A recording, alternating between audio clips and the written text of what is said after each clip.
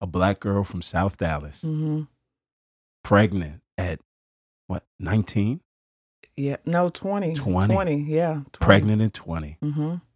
Pregnant by A potential felon. a black man Yes. Yeah. from the north side of Houston. Yes. North side. Yep. Google north side Houston. North side with a RF. Yeah. Potential felon. Mm-hmm. And those are the two, right? Those are the things as you think of stigma in the black community. Yeah. Right. For sure. Parents say, yo, Single mom. don't, yeah. Don't get pregnant. Yep. Got to get done with school first. And don't go to jail, right? Yeah. They're already trying to lock us up for stuff that we don't do. Yeah. So don't do nothing. Yeah. When you found out that you were pregnant, what went through your mind? Oh my gosh. Some of the thoughts were like, this can't really be happening. Almost like a denial of the truth. And then it was like, oh man, I don't want to be a baby mama. Like Right. that's like, I don't, my parents worked really hard to, not do that, to stay together and to bring me up in the best way they knew how. Right. And it was like, I would disappoint them, you Right. know? Yeah.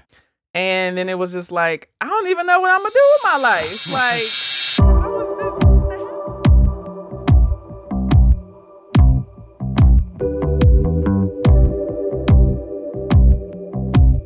Hey, welcome back to 4 in the Morning. This is John Amwachekwa. I'm your host. And just a reminder, y'all, this is a podcast about hope, right? We believe every new day begins in the dark. So regardless of what life looks like outside, the state of your soul does not have to match your surroundings. And so we try to tell stories here each week just to cement that point in our minds and in our hearts. And this week, I'm glad to introduce you to one of my good friends, Erica Brown. But before I do that, I just want to start off and shape this conversation by thinking about sentences, right? There's certain sentences that we've heard so many times that once they begin, we know how they're going to end, right? So if I say roses are red, violets are blue, right? You've heard it a million times. It's so instinctive. We've heard that poem a million times since we were kids, and we know how it'll end. But let me give you another sentence, and I want you to tell me how this one ends. A black girl from South Dallas gets pregnant in college by a black man from North Houston who's a potential felon. How do you finish that sentence, right? How bright do you think their futures are? If a sentence started like that, how would you complete it, right? Probably with a stereotype. All stereotypes are easy ways for lazy people to incorrectly predict the future, right? But we've heard that storyline a million times. So we would probably in our minds end it off with, this may be her first kid, but it's probably not going to be her last. Or, 12 years from now, she'll probably be at a dead-end job. Or even if she has a good job, she'll likely be on government assistance for the rest of her life, and on and on and on. There's so many common ways to end that sentence. But what if I told you that sentence beginning doesn't have to end the way that it does in your mind? I think you'd probably believe me because we've all heard rags to riches stories. So you would admit that it's possible, but you probably wouldn't believe that it's probable, right? Stories like that make front page because they're so rare. But Erica Brown's life proves that how a sentence begins really has no bearing on how it ends. So from her standpoint, feel free to complete other people's sentences, but just don't complete hers. She's eager about providing pathways into a new way of life that aren't only possible for people like her, but probable. She's been one of our best friends for about 15 years now, and I've been privileged to see her every step of the way. And I'm glad to introduce her to y'all today. One of the things that I love about her story is that although it ends off remarkable, every step that she's taken has been incredibly normal and reproducible. And so in that way, it gives everybody a reason to hope. And so I hope that this helps you to hope better today. So enjoy and remember that every new day begins in the dark. All right, here's my convo with Erica. I'm just trying to introduce the world to the people that inspired me to hope, and you are one of those people. So, Aww. yeah, tell us a little bit about yourself now. What do you do? Right? All right. What do you do? Lots of things. Okay. I'm a wife, a mom first. I'm a real estate agent here in Atlanta. I have a not team. Just an agent. You're kind of a real estate mogul, right? Agent is kind of like. I mean, that's one of the things I do. I do lots of things, but it's kind of like talking to Muhammad Ali and asking him what he does. He's like, I punch some people sometimes, and it's wait a minute, no, you're underselling, right? So okay, you don't just sell houses, like no, okay, I don't just sell homes, right? I don't just help people sell homes, but I'm an investor. Okay, I teach other people to invest. I have a team of agents. I have a property management company with my family. I'm an educator. We do a lot. Yeah, here in Atlanta too. In a new role, homeschool co-op mom. Come on, right. Do all the things. So yeah, I'm an aspiring mogul. Right, real estate mogul is how I like to describe myself. And we tell Ava all the time, Erica's your rich auntie. All right, so if you want, through the years, when we say no, go to her and she'll say she's got it. Absolutely, right. I got whatever Ava needs. We got it. You're in Atlanta. 30 something. I'm not going. 34. I'm cool. Yeah. All right. Cool with all that. right. Yep. In Atlanta. Been here 10 years. Yeah. Homeowner, business owner, help other people, not just own their homes, but learn how to invest their homes and invest to generate wealth. Yep. You want that to be contagious. Yes. At 34, you've done well for yourself. I guess so. Yeah. Yeah. I guess so. Let's talk some about the trajectory, right? So what was your trajectory to get here, right? Because most people would look and say, this family, mom, wife, co-op, mom, all of that. Yeah. Her upbringing must have been like the Huxtables. So you grew up, both parents in the house. They did well. Did grow up both parents in the house, but not the Huxtables. My parents were not a doctor and a lawyer. Right. They were just, blue collar, regular working people. Yeah. I grew up south of Dallas. Yeah. A little place called Lancaster. Yeah. It was fun childhood, but it was crazy for sure. I mean, I grew up having this kind of almost like double life, like where it was like really good in school, but got into a lot of trouble. Just I've always been very bold, very persistent. Whenever I seen something I wanted, I ran after it, even if my parents were like, "No, don't do that." So always had this feistiness in me. What's the earliest memory that you have of just feistiness? So when I was 5, I got kicked out of kindergarten because I broke someone's nose. What? Hold on, like we're playing on top of the jungle gym and she falls? I don't fully remember what happened. I just remember like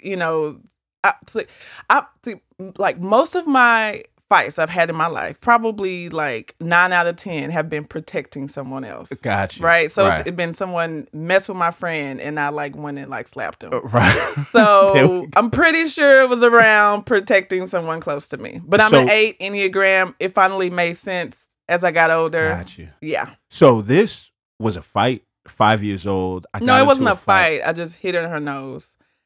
And her nose broke. Well, it was a fight. She just didn't fight back. Sure. It's still a fight if you hit them one time and they go down. It's just a poor fight on there. All right. Yeah. So 5 years old, kicked out. Yeah. Broke her nose. Yeah. And then my mom was like, what am I going to do with this child? And I'm the oldest, so, I'm kind of like the trial run for everything, you know. And so just, again. So this right there does not your story does not start off like the origin story of one who would wind up where you. Yeah. No, Okay. it doesn't. It doesn't. And you continue to see that over and over again Right. in my story. It's crazy. So was it like, were you just a continual fight? Like, what was life like as you grew up Yeah. to college? Yeah. Yeah. I mean, life was like similar and where, I had lots of friends and was great in school, was, on, honors student, Yeah. but outside of class, I was like wilding. Yeah. Like, I was not listening, doing what I wanted to do, just acting crazy, Yeah. whatever. And by God's grace, I got to college. Yeah. There we And, first with my family to do that. And yeah, got there and trying to figure out life. Yeah. Yeah. So you got to school and Mhm.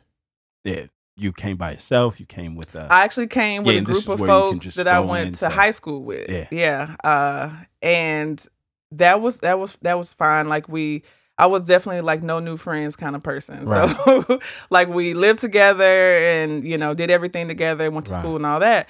And then, they actually moved back home. So it was Wow. like I was at this pivotal point where it was like all my friends moved back home. At the time I had met my husband. He was a good friend of mine. Yeah. And, he was going through things in his life. He was actually potentially about to go to jail.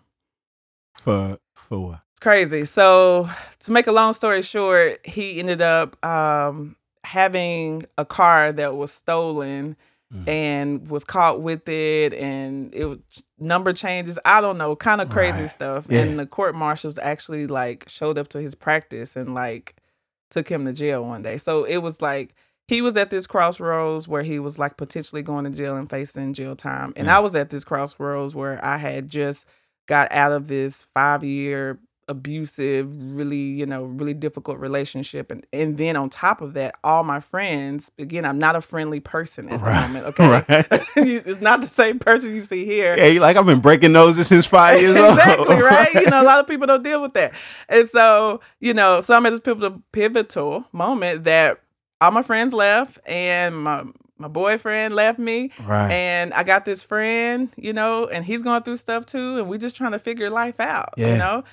And it was really crazy. And so I went to this retreat and I heard, the gospel, which was like, man, I don't have to clean up my stuff to like be accepted by God. Yeah. I just gotta like trust him. Yeah. And it was like, wow, I thought I had to do this and do Right. that. Yeah. Another big thing for me at that retreat was like, okay, before I was like, oh, well, I can't really have like a relationship with the Lord because I'm not a virgin. I'm not this, I've done Right. all these things that I Yeah. felt like I thought, kept me far from God. Yeah. And then I was just like, wait, hold on. Like you accept me like as I am and I just trust in you. Yeah. And so that was like a really pivotal point for me. And so then I just slowly started to want to do different things and Yeah. I started to not want to fight anymore and I started to like want to read my Bible. And same thing, with my husband. And it was great, Yeah. but we were in this like little island of getting to know Jesus in this Right. way. Yeah. And then, of course, this is like the first man in my life that I've Uh-huh. like, you like Jesus, I like Jesus. You kind of cute. I'm kind of cute. You What's playing up? football at the time. So Yeah, so having sleepovers every night. Uh-huh. And, over a period of time, man, we wound up pregnant. Yeah. So I'm like, yeah, so we're in college still, have not, graduated or anything. He was potentially going to jail, and now, and really, we weren't even in a like relationship. We were just Right. like friends, Right. And yeah, now I'm pregnant, and I'm like, what is gonna happen with my life?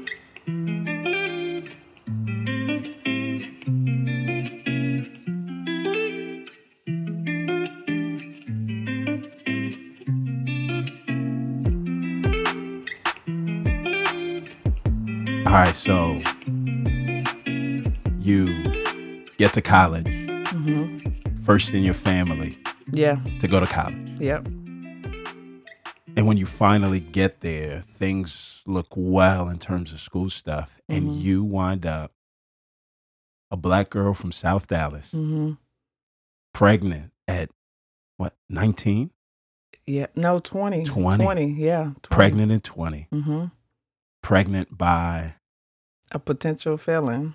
a black man Yes. Yeah. from North Houston, from the north side of Houston. Yes. North side. Yep. Google North Side Houston. North side with a RF. Yeah. Potential felon. Mm-hmm. And those are the two, right? Those are the things as you think of stigma in the black community. Yeah. Right. For sure. Parents say, yo, Single mom. don't, yeah. Don't get pregnant. Yep. Got to get done with school first. And don't go to jail, right? Yeah. They're already trying to lock us up for stuff that we don't do. Yep. So don't do nothing. Yeah. When you found out that you were pregnant, what went through your mind? Oh my gosh. Some of the thoughts were like, this can't really be happening. Almost like a denial of the truth kind of thing, you know? Yeah. And then it was like, oh man, I don't want to be a baby mama. Like, Right. that's like, I don't, my parents worked really hard to, you know, not do that, you know, to stay together and to bring me up in the best way they knew how. Right. And it was like, I would disappoint them, you know? Yeah.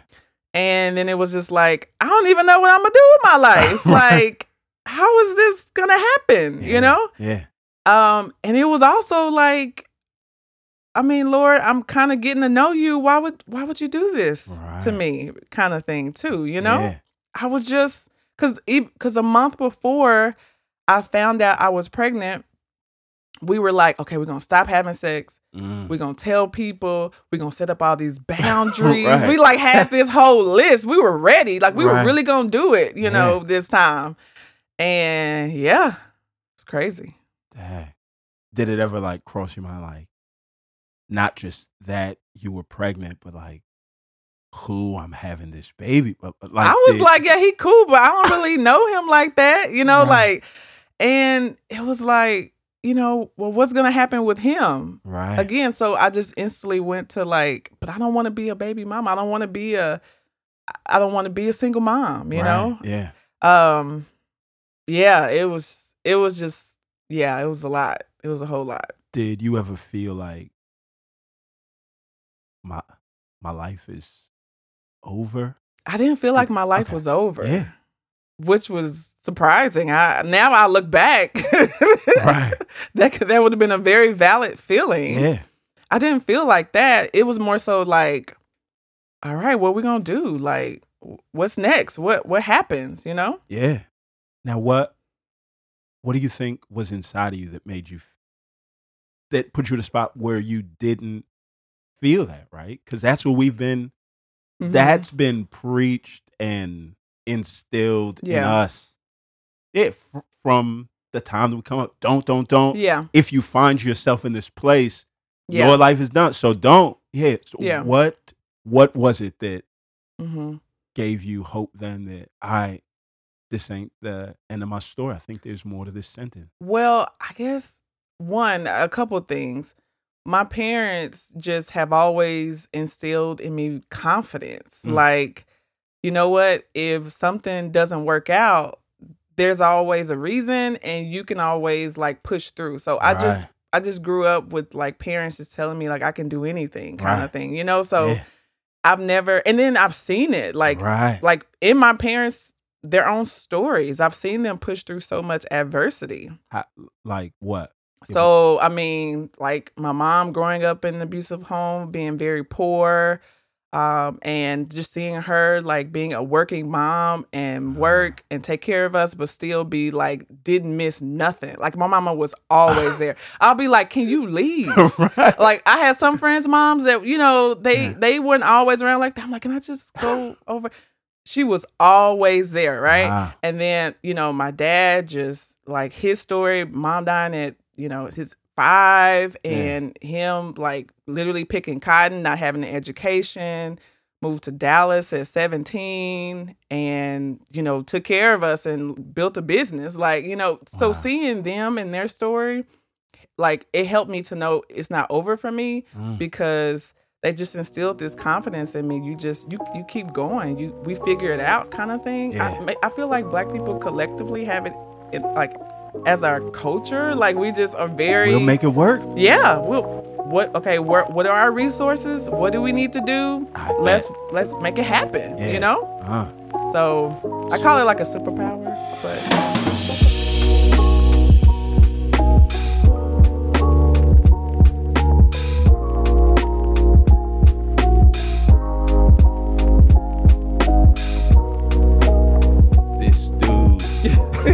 May go to jail, may be free. I don't know. Yeah. I'm in school. What? I have confidence that this isn't a death sentence. Yeah. That my sentence is still open-ended. Yeah. What were the next steps for you? Because you're here now, so there was some trajectory that you're on. I mean, I don't remember calling my husband then, but we were just kind of like, whenever I did tell him, he was just like, oh, okay. But we instantly was like, okay, we just get married. Again, we had not even been in a relationship. We were just friends who didn't end up having sex, you know, Right. like, so, but yeah, he's like, I guess we'll get married. And it was just like, okay, that's cool. Get married. Sure. And later it was crazy because I really wasn't friends with Chandra at this point. Yeah, no. But I was like, you know, we thought we were going to get married and we were, you know, moving forward with that. And Lawrence had some friends that were Christian. Right. Who had been kind of talking to him in his life. Yeah. And was like, well, were you going to marry her before you got pregnant? He's like, nah. Yeah. It's like, well, you know, you sure you want to marry her now, Yeah. you know? And so after, you know, him talking to his friends or whatever, and he called me, he was just like, I don't think we should do that. And I was like, what? Call Chandra. See what she say. She gonna say we should get married, you know? And Chandra was like, you know, I think I agree with him. And I was like, what? Like, it just didn't make sense to me. Like, why would we not, you know?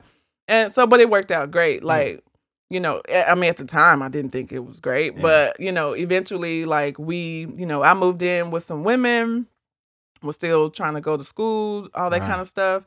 And he moved in with some men. And we just, like, worked on growing emotionally, you know, trying to become more mature individuals. Right. I remember us like sitting down and being like, okay, like, you know, I need to figure out how to create a budget. Like, even like practical things like that, like that I didn't really think about before. I had never changed a diaper. Like, I wasn't like I'm still not the kind of person that's like, oh, let me babysit your kid. No, I had to like learn that kind of stuff too. Yeah. And we just grew deeper in our faith and like, what does it mean for me to be a woman of God? Right. Like, and let me read the scriptures to find out what that looks like for me. Right. And he did the same thing for him. And that was about 6 months. You know, he would still come to doctor's appointments, but that was pretty much it. Right. Yeah. And one day he invited me out to Whataburger. There we go. Yep. Went on a date to Whataburger. And he was like, you know what? I think I am ready to like really lead you like in a real relationship and to potentially be your husband. I was like, okay, that's cool. We can do that. I had that convo with Chandra at Subway. So.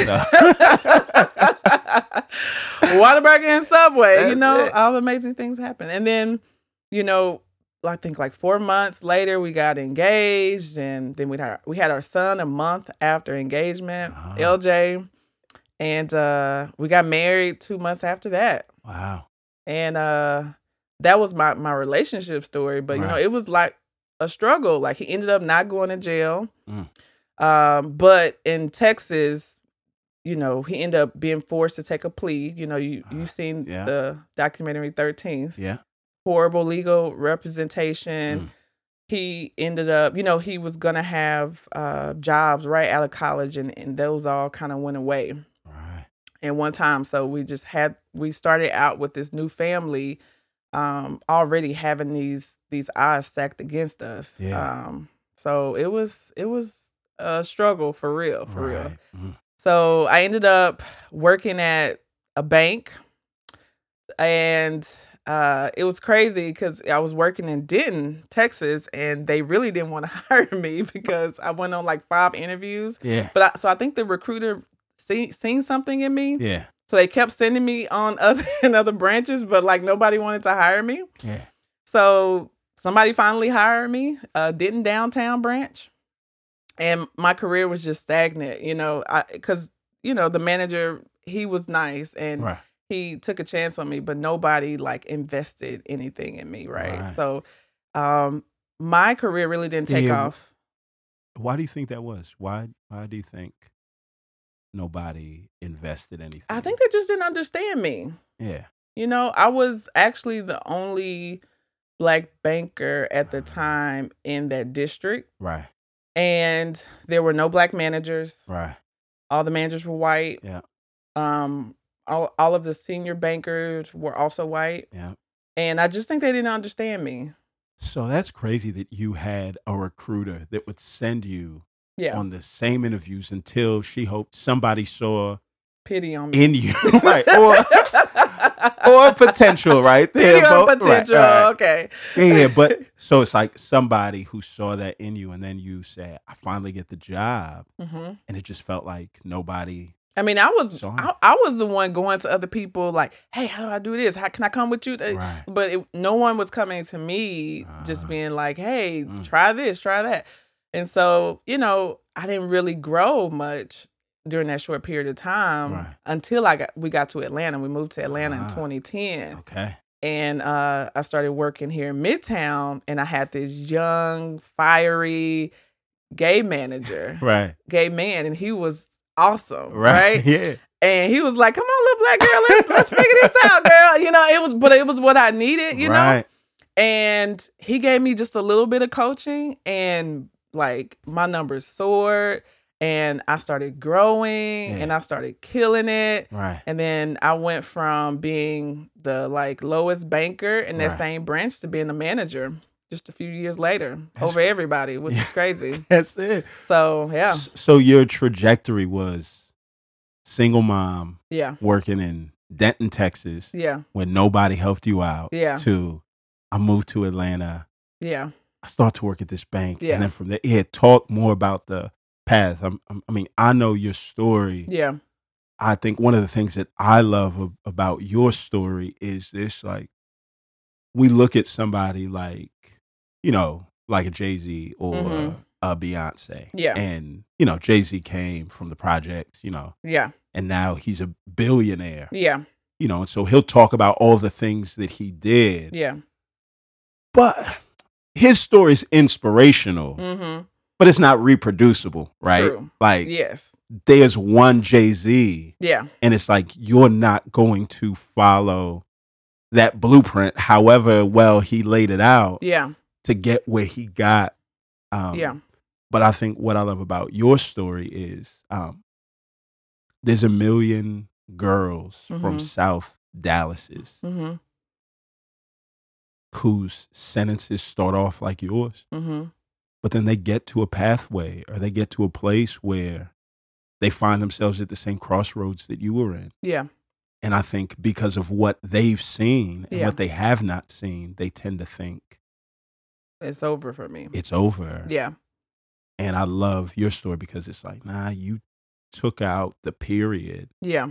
and you put a semicolon Mm-hmm. and said, hey, let me keep on writing Mm-hmm. this sentence. So just talk a little bit more about your Mm-hmm. Evolving. pathway. Yeah. Well, and then a couple of things. I was thinking about this the other day, and another big part of my story, I feel like, and I alluded to it earlier when I was talking about like no new friends. Yeah. A big part of my story is, in addition, so although I was working and trying to pursue my career and advancing and all of that, Yeah. and my husband had his challenges with initially at first finding a job. Like, There we go. one way I know that like our stories, how he helped me, Yeah.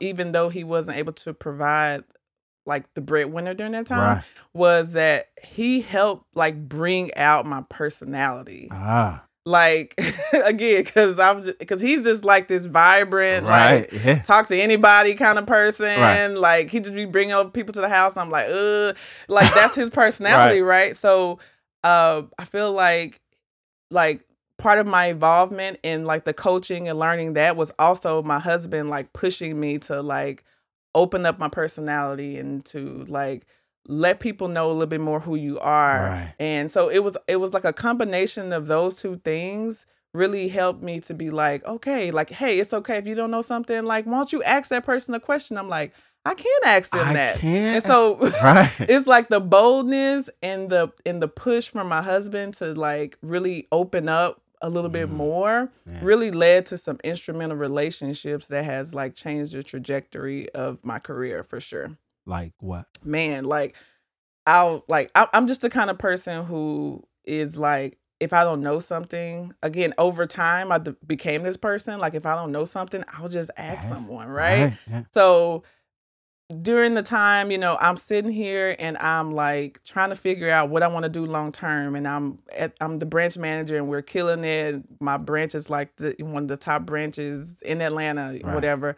And I'm just like, okay, what's next? Like what I want to do next. And I am reaching out and networking with people and trying to branch over into the corporate business side of things. And, God was like, he didn't say this to me, but through, relationships with other people, it was just like, man, I want something else for you. So what's crazy is that your brother Sam, his passing really led me to be like, okay, what am I really gonna do with my life? Like his courageousness and being like, oh, I'll do this. And sometimes we'll be like, I don't know about that, Sam. Sam always had a scheme. Like, yes, he did. Right. Our last conversation was in my basement and he was talking about a scheme. And so just reflecting over his life, man, was like, okay, you've been trying to pursue this and these doors have closed. These doors have closed for a reason. So maybe there's another door open for you. Right. And then that's when real estate came because it was like, I moved to the West End. Yeah. And we were helping, like we would do these neighborhood tours and stuff. And it was like, I would help people, figure out where they want to be, and then I'll pass them over to someone else. And you're like, wait a minute. I was like, after a while, I started adding up that money, and I was just kind of like, wait, hold on, I could do this myself. Right. And that's how I feel when I pass folks on to you. I'm like, wait a minute. Thank you for that referral this week. Right. I'm trying to say, where's my finder's fee? Wait a minute. I may need to. Yeah. So I just reached out to some people that I knew that was in real estate and was like, hey, what does this look like for you? I mean, how can I do this? Right. What does this look like? I mean, at the time I was making 6 figures, so it was like a big deal for me to leave. Right. And it's just like, you know what? I'm going to do it. Like, I'm just going to do it. Right. And so I did it. Right. Yeah. But then even how I got into being an investor was because I had like asked all these rich people questions that came in my branch. Like I would just sit down and just ask them questions about like how they accumulated wealth and how they, maintained it. And and I recognized that the people who had the most wealth and seemed like they, enjoyed the most out of life were entrepreneurs. Mm-hmm. And it was just like, okay, well, the bag is not in working for someone for a long time. The bag is figuring out what you want to do and building your own business, right? Yeah. So, and then of course I seen that with my dad. So I just kind of put a lot of those things together. And so when I left the bank, I was like, I got to get a hustle. Like I got to have some extra passive income coming. Right. So I had a buddy who, I was actually helping him find properties and stuff. And then I would just say, hey, I found this house. Like, what do you think? And I just literally had people walk me through it. And I just did it as they were walking me through it and just learn through experience. And this is kind of how we are where we are now. I just don't believe in just being like, no. Yeah. It's like, yes, there's a way. Just got to figure out how to get there. That's just, my team, sometimes they're like, what? They're like, no, Erica, they can't. I'm like, yes, it can. Right. It can be done. It's just a matter of, do we want to do it, and how do we do it?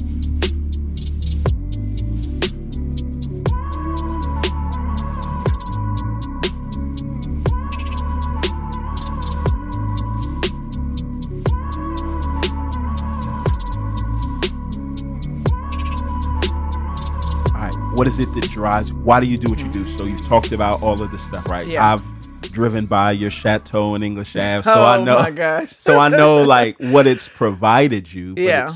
Why do you like? Yeah. Why have you done what you've done, or why do you? I look at it two different ways. I'm trying to think which way I want to start first. Yeah. I'll start with the generic, Yeah. the blanket of Yeah. what I do, and then I'll dive even a little bit deeper in that. Right. So the blanket is, I want people to be able to like truly do what God is calling them to do. Right. Yeah. Right.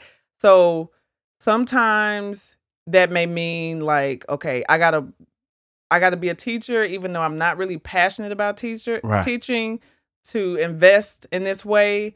But if I can invest in this way strategically and Yeah. it pays off, then Yeah. I can do what I really want to do. Right. Whatever that is Yeah. for that person Yeah. is what I'm really fundamentally passionate about, Right. helping people accomplish that. Yeah. Right. So for you, it's like, okay, John, how can I help you guys invest so that you can be the male Erica version Brown. of Yeah. Oprah? Right. Right. Erica Like that's- Brown. Yeah. Yeah. So that you don't have to worry about that financial aspect, like it's taken care of. Right. Right. Yeah. And so that's fundamentally what I like to do. What is even deeper a drive for me is like to help Black people win. Right. Like I really Right. enjoy even more helping our community win. Like for real. Right. You know, and that means a lot of things. You Yeah. know, that's and part of that is the economic opportunity that can provide. Right. Because I know that with economic opportunity, that takes care of a lot of injustice and oppression that, you know, we have in our community. Right.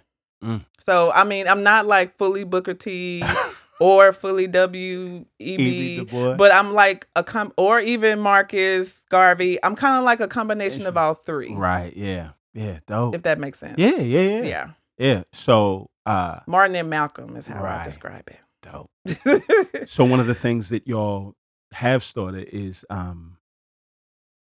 Integrity Home Solutions. Yes. Tell me a little bit about that. Yes, it's a lot of things. It's a fun thing. Yeah. So it's Integrity Home Solutions, a family home-owned business, Yeah. and we are local in the community for the community to provide excellence and jobs for our community. So Right. we do a lot of things. Our primary vehicle is lawn care. Yeah. It's a very basic entry level service Right. that we can see like instant change Right. as soon as we do it. Right. This summer was our first summer launching our first internship program. Right.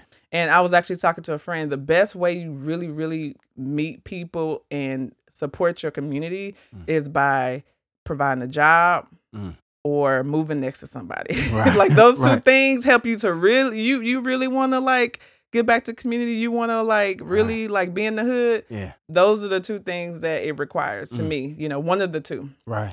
And our internship was amazing. We focused on not only labor, Yeah. we focused on learning. And so Monday through Wednesday, we had 3 interns and they were out there working Yeah. with my husband and my 2 brother-in-laws Right. and another guy we have. And they were working out there in the hot summer, killing it. And then Thursday, they were with me learning financial literacy. And we learned everything from how to make a budget. They set up bank accounts to investing and what it means to become a homeowner and a landlord. Yeah. When they found out how much money like I made as a landlord, they were like, what? Like it was just blew their minds, right? Yeah. And then on Friday, we partnered with a friend of ours, Be Compelled, Yeah. Chris, and he taught them about what it means to like learn about like yourself, your history, social emotional learning, Yeah. you know, what Jesus has for like he really Right, dove right. into the emotional aspect of Yeah. it. And it was an 8-week program, and it was great. The guys finished, and it's awesome. Yeah, dope. Yeah, Yeah. yeah, yeah. What I love about what y'all have done with IHS is like you know, it's really on a mass scale reproducing what your parents did with you, right? That I think that one of the reasons why your sentence didn't stop short Mm-hmm. was because where everybody else in the world saw a period and that's all that they could see, Yeah. what you were like is, nah, I've seen it work. I know that it Yeah. can be done. And I think what I love is that that's what y'all are doing. Like, Yeah. we don't live in a vacuum, right? Yeah. Like, We don't. yeah, pessimism is contagious, right? And that's For why the sure. media is so unhelpful in so many regards. Yep. But hope's contagious as well. Yeah. And y'all are just, yeah, it seems like that's what y'all are Yeah. trying to do. Yes. Like, just, Absolutely. yeah, Yeah. I mean, our guys come through, have really, really difficult situations. yeah, I mean, I remember the first intern interview, it was crazy because it was myself and 3 other married Black men, homeowners, and this kid who was like, we asked him, we were like, who's your role model? And all of them were like, oh, this white man, And so for them to be able to see Black men who like were married and have were responsible for their families and Right. and were educated and owned businesses, it was just like Right. it blew their minds. And Right. they were like, one guy almost made me cry. He was like, I had to be who I couldn't see. Mm. I was just like, oh. So this is why we do what we do, Right. like And live where you live. and live where we live on purpose. Right. All right. Yeah. So- Raise our kids here, Right. etc. Final words. Okay. If you had to say one thing to somebody who's in need of, so a girl from South Atlanta Mm-hmm. just got pregnant, Mm-hmm. feels like my life is over. Mm-hmm. What would you say to her if she Mhm. was sitting right here in front I would say, one, your life is not over. of you? Your sentence does not end here. Yeah. Right. There are lots of options for you, Yeah. for you, and you come from just a group of people who don't lay down. Right. We get up Mm. and we keep going, Right. and we ask for help, Right. and we make it work. Uh, And we're honest about it too. Yeah. Like we're not like, we're not gonna like, sugarcoat things, right? But I would say that your story is not over. Like it is not over. It's just beginning. That's dope. That's what I would say. All right. And what would you say to somebody, regardless of their upbringing? Say they were the Huxtables Yeah. or somebody that is just like, right?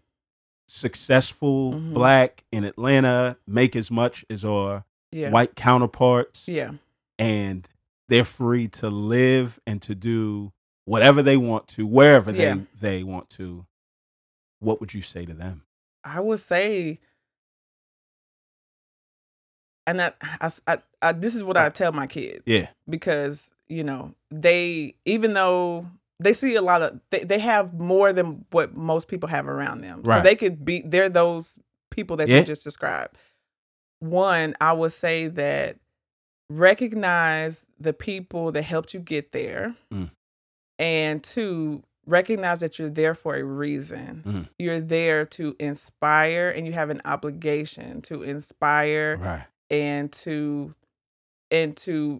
reach back and help the other people who are being held down. Like Right. Mm. like you, that's you. Right. Like Yeah. don't just like live life and just be about yourself, Right. like help someone else, Yeah. They want to see you. Like Yeah. I said, like he had to be who he couldn't see. Yeah. Be grateful that that wasn't your story. Right. And at the same time, recognize that that could have been your story Right. and that it wasn't for a reason. Right. So again, like to me, you're obligated. You need to. And I say obligated because that's just kind of how I live my life. No, it is like it's what you're saying is like this ain't a suggestion. It's not just something that nice that you could do. Yeah. It's saying, nah, like, Yeah. Yeah. The generational impact is real. Yeah. Like it's really, really real. And then so if you understand that and you don't just look at, if you're just not in your individual bubble, you will see that as a community, right. we need you. Mm. And it helps your individual household by helping everyone else. Right. And it helps generations to come, even though you good. You know what I'm saying? Yeah. And so, yeah, that's what I would say That's to that dope. person. Fantastic. Yes, thank you. This has been great. Thank you. Anything else that I didn't ask you that I should have that you want to share? Oh, that's good. No, Okay. I think we're good. Dope. All right, y'all, that's it for the day. I hope you were encouraged to hope more. And just a reminder, parting words from me, you'll hear me say this all the time, is hope is a gift, right? And if it's found you today, I just want you to be reminded that hope has found you on its way to somebody else, right? Share something that makes you hopeful with somebody that's in need of that hope. And I'll see you all again next week. All right, we'll talk soon. Peace.